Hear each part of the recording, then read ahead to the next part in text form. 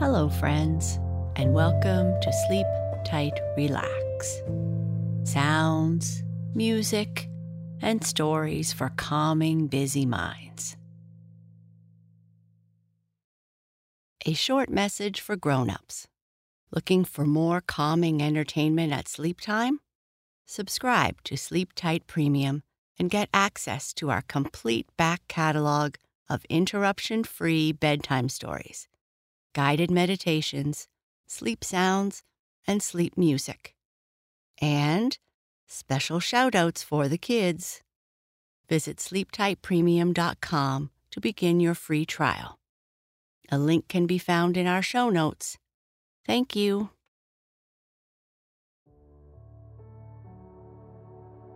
Our sleep story tonight is about a young boy who dances very well. He is chosen to dance in the Dragon Junk Festival, but disappears after he falls into the water. Adan, the boy, finds himself in a new place with the Prince of the Dragon's cave. He learns more dances and meets the Rose of Evening and falls in love. They meet and talk about themselves and their lives, and then the Rose of Evening is kept in the castle, and Adan can see her no more.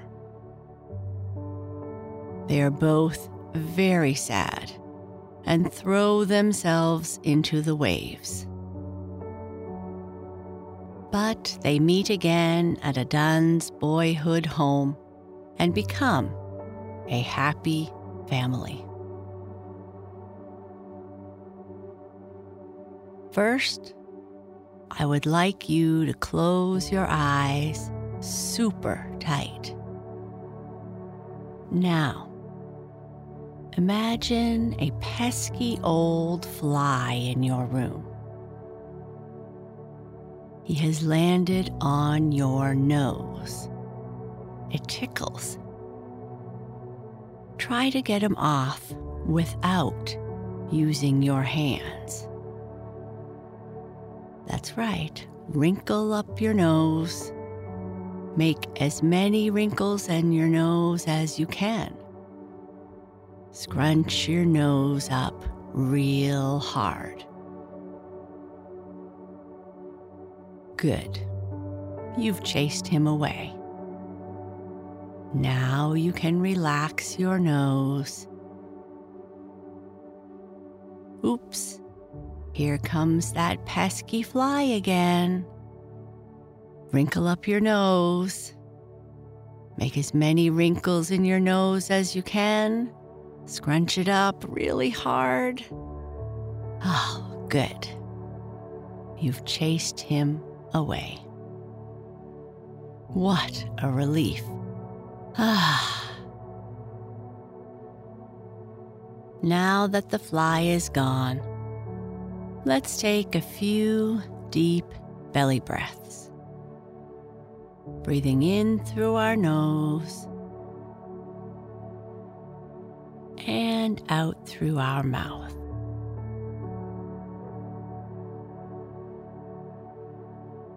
In through your nose and out through your mouth. Keep your eyes closed. If your eyes are closed, you can imagine the wonderful world that comes to life in this story.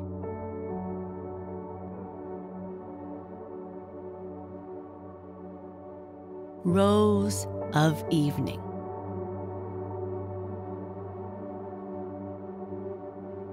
On the 5th day of the 5th month, the festival of the Dragon Junk is held along the Yangtze River. A dragon is hollowed out of wood, painted with an armor of scales, and adorned with gold and bright colors. A carved red railing surrounds this ship, and its sails and flags are made of silks and brocade. The after part of the vessel is called the Dragon's Tail. It rises 10 feet above the water, and a board, which floats in the water, is tied to it by means of a cloth. Upon this board sit boys who turn somersaults, stand on their heads, and perform all sorts of tricks. Yet, being so close to the water, their danger is very great. It is the custom, therefore, when a boy is hired for this purpose, to give his parents money before he is trained. Farther south, the custom differs in so much that instead of boys, beautiful girls are chosen for this purpose. In one such village, there once lived a widow named Shang, who had a son named Adan. When he was no more than 7 years of age, he was extraordinarily skillful, and no other boy could equal him. And his reputation increasing as he grew, he earned more and more money. So it happened that he was called upon at the Dragon Junk Festival when he was already 16. But one day, he fell into the water below Gold Island and was never seen again. He was the only son of his mother, and she sorrowed over him, and that was the end of it. Yet Adan did not know that this had happened. He met 2 men who took him along with them, and he saw a new world in the midst of the waters of the Yellow River. When he looked around, the waves of the river towered steeply about him like walls, and a palace was visible, in which sat a man wearing armor and a helmet. Adan's 2 companions said to him, "That is the prince of the Dragon's Cave," and told him to kneel. The prince of the Dragon's Cave seemed to be of a mild and kindly disposition, and said, "We can make use of such a skillful lad. He may take part in the dance of the willow branches." So he was brought to a spot surrounded by extensive buildings. He entered and was greeted by a crowd of boys who were all about 14 years of age. An old woman came in, and they all called out, "This is Mother Hai." And she sat down and had Adan show his tricks. Then she taught him the dance of the flying thunders of the Xiantang River, and the music that calms the winds on the sea of Dangting. When the cymbals and kettle drums re-echoed through all the courts, they deafened the ear. Then, again, all the courts would fall silent. Mother Hai thought that Adan would not be able to grasp everything the very first time, so she taught him with great patience. But Adan had understood everything from the first, and that pleased old Mother Hai. "This boy," she said, "equals our own Rose of Evening." The following day, the Prince of Dragon's Cave held a review of his dancers. When all the dancers had assembled, the dance of the ogres was danced first. Those who performed it all wore masks and garments of scales. They beat upon enormous cymbals, and their kettle drums were so large that 4 men could just about span them. Their sound was like the sound of a mighty thunder, and the noise was so great that nothing else could be heard. When the dance began, tremendous waves spouted up to the very skies, and then fell down again like star glimmer, which scatters in the air.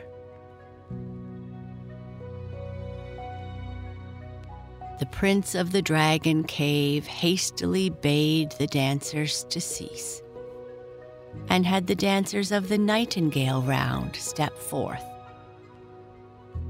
These were all lovely young girls of 16. They made a delicate music with flutes, so that the breeze blew and the roaring of the waves was stilled in a moment. The water gradually became as quiet as the crystal world, transparent to its lowest depths. When the Nightingale dancers had finished, they withdrew and posted themselves in the western courtyard.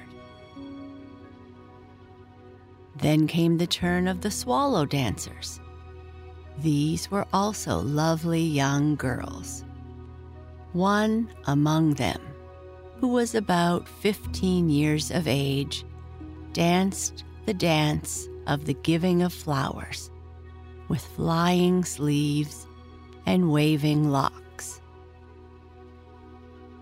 And as their garments fluttered, many colored flowers dropped from their folds and were caught up by the wind and whirled about the whole courtyard. When the dance had ended, this dancer also went off with the rest of the girls to the western courtyard. Adan looked at her from out of the corner of his eye and fell deeply in love with her.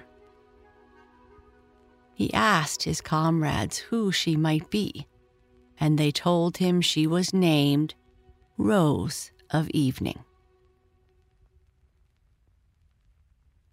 But the Willow Spray dancers were now called out. The Prince of the Dragon Cave was especially interested in testing Adan, so Adan danced alone. And he danced with joy or defiance according to the music. When he looked up and when he looked down, his glances held the beat of the measure. The Dragon Prince, enchanted with his skill, presented him with a garment of 5 colors and gave him a carbuncle set in golden threads of fish beard for a hair jewel. Adan bowed his thanks for the gift and then also hastened to the western courtyard. There all the dancers stood in rank and file. Adan could only look at Rose of Evening from a distance, but still Rose of Evening returned his glances. After a time, Adan gradually slipped to the end of his line, and Rose of Evening also drew near to him, so that they stood only a few feet away from each other. But the strict rules allowed no confusion in the ranks, so they could only gaze and let their souls go out to each other.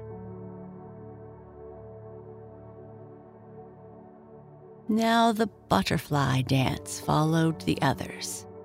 This was danced by the boys and girls together, and the pairs were equal in size, age, and the color of their garments.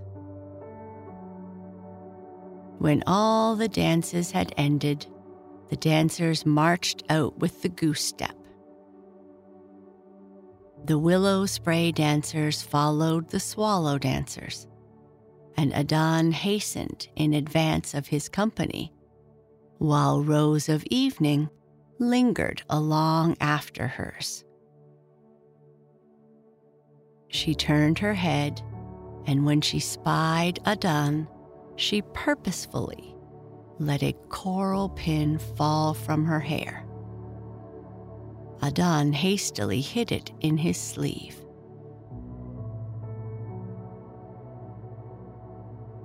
When he had returned, he was sick with love and could neither eat nor sleep.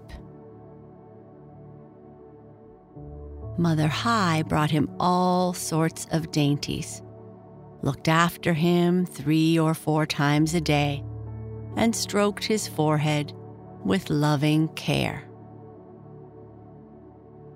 But his illness did not yield in the least. Mother Hai was unhappy and yet helpless. "The birthday of the king of the Wu River is at hand," she said. "What is to be done?"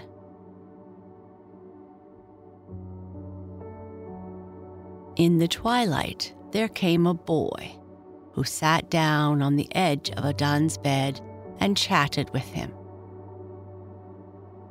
He belonged to the butterfly dancers, he said, and asked casually, "Are you sick because of Rose of Evening?" Adan, frightened, asked him how he came to guess it. The other boy said with a smile, "Well, because Rose of Evening is in the same case as yourself." Disconcerted, Adan sat up and begged the boy to advise him. "Are you able to walk?" asked the boy. "If I exert myself," said Adan, "I think I could manage it." So the boy led him to the south. There he opened a gate, and they turned the corner to the west. Once more, the doors of the gate flew open, and now Adan saw a lotus field about 20 acres in size. The lotus flowers were all growing on level earth, and their leaves were as large as mats, and their flowers like umbrellas. The fallen blossoms covered the ground beneath the stalks to the depth of a foot or more. The boy led Adan in and said, "Now, first of all, sit down for a little while." Then he went away. After a time, a beautiful girl thrust aside the lotus flowers and came into the opening. It was Rose of Evening. They looked at each other timidly and happily, and each told how each had longed for the other. And they also told each other of their former life. Then they weighted the lotus leaves with stone so that they made a cozy retreat in which they could be together, and promised to meet each other there every evening. And then they parted. Adan came back and his illness left him. From that time on, he met Rose of Evening every day in the lotus field.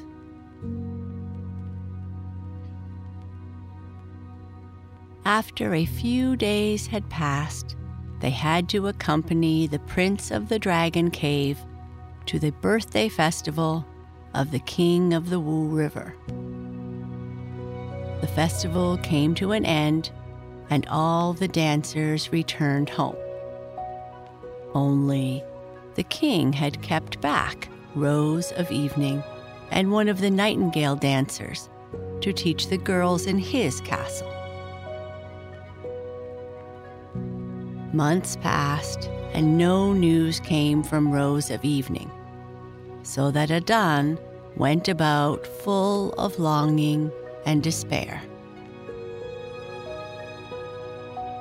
Now, Mother Hai went every day to the castle of the god of the Wu River, so Adan told her that Rose of Evening was his cousin, and entreated her to take him along with her so that he could at least see her a single time. So she took him along and let him stay at the lodge house of the river god for a few days. But the indwellers of the castle were so strictly watched that he could not see Rose of Evening even a single time. Sadly, Adan went back again. Another month passed, and Adan, filled with gloomy thoughts, wished that his world would just come to an end. He was just too sorrowful without Rose of Evening. One day, Mother Hai came to him full of pity and began to sympathize with him. "What a shame," she said, "that Rose of Evening has cast herself into the river." Adan was extremely frightened, and his tears flowed resistlessly. He tore his beautiful garments, took his gold and his pearls, and went out with the sole idea of following his beloved. Yet the waters of the river stood up before him like walls, and no matter how often he ran against them, head down, they always flung him back. He did not dare return, since he feared he might be questioned about his festival garments and severely punished because he had ruined them. So he stood there and knew not what to do, while the perspiration ran down to his ankles. Suddenly, at the foot of the water wall, he saw a tall tree. Like a monkey, he climbed up to its very top, and then with all his might, he shot into the waves. And then, without being wet, he found himself suddenly swimming on the surface of the river. Unexpectedly, the world of men rose up once more before his dazzled eyes. He swam to the shore, and as he walked along the riverbanks, his thoughts went back to his mother. He took a ship and traveled home. When he reached the village, it seemed to him as though all the houses in it belonged to another world. The following morning, he entered his mother's house, and as he did so, heard a girl's voice beneath the window saying, "Your son has come back again." The voice sounded like the voice of Rose of Evening. And when she came to greet him at his mother's side, sure enough, it was Rose of Evening herself. And in that hour, the joy of these two who were so fond of each other overcame all their sorrow. When Rose of Evening had been in the palace of the River King and had come to realize that she would never see Adan again, she was determined to escape and flung herself into the waters of the stream. But she was carried to the surface, and the waves carried and cradled her till a ship came by and took her aboard. They asked her where she came from. Now, Rose of Evening had originally been a celebrated singing girl of Wu, who had fallen into the river and whose body had never been found. So she thought to herself that, after all, she could not return to her old life again. So she answered, "Madame Shang in the small village is my mother-in-law." Then the travelers took passage for her in a ship, which brought her to the place she had mentioned. The widow Shang first said she must be mistaken, but the girl insisted that there was no mistake, and told Adan's mother her whole story. Yet, though the latter was charmed by her surpassing loveliness, she feared that Rose of Evening was too young to live a widow's life. But the girl was respectful and industrious, and when she saw that poverty ruled in her new home, she took her pearls and sold them for a high price. Adan's old mother was greatly pleased to see how seriously the girl took her duties. Now that Adan had returned again, Rose of Evening could not control her joy. Adan's mother was worried about where he had been all this time, and was concerned someone might be coming for him. But in spite of her fear, however, she was able to hold a grandson in her arms in course of time. When she looked at him, he was no different from other children, and then her cup of joy was filled to overflowing. The family had some difficulties, but Adan sold his pearl, for which a merchant from foreign parts gave him an enormous sum. Thus, his family grew very wealthy.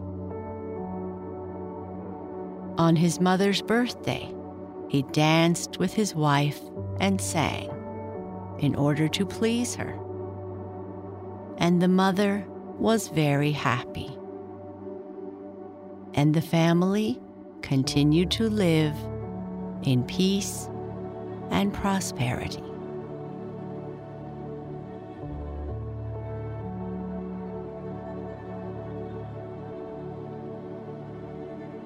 Sleep tight.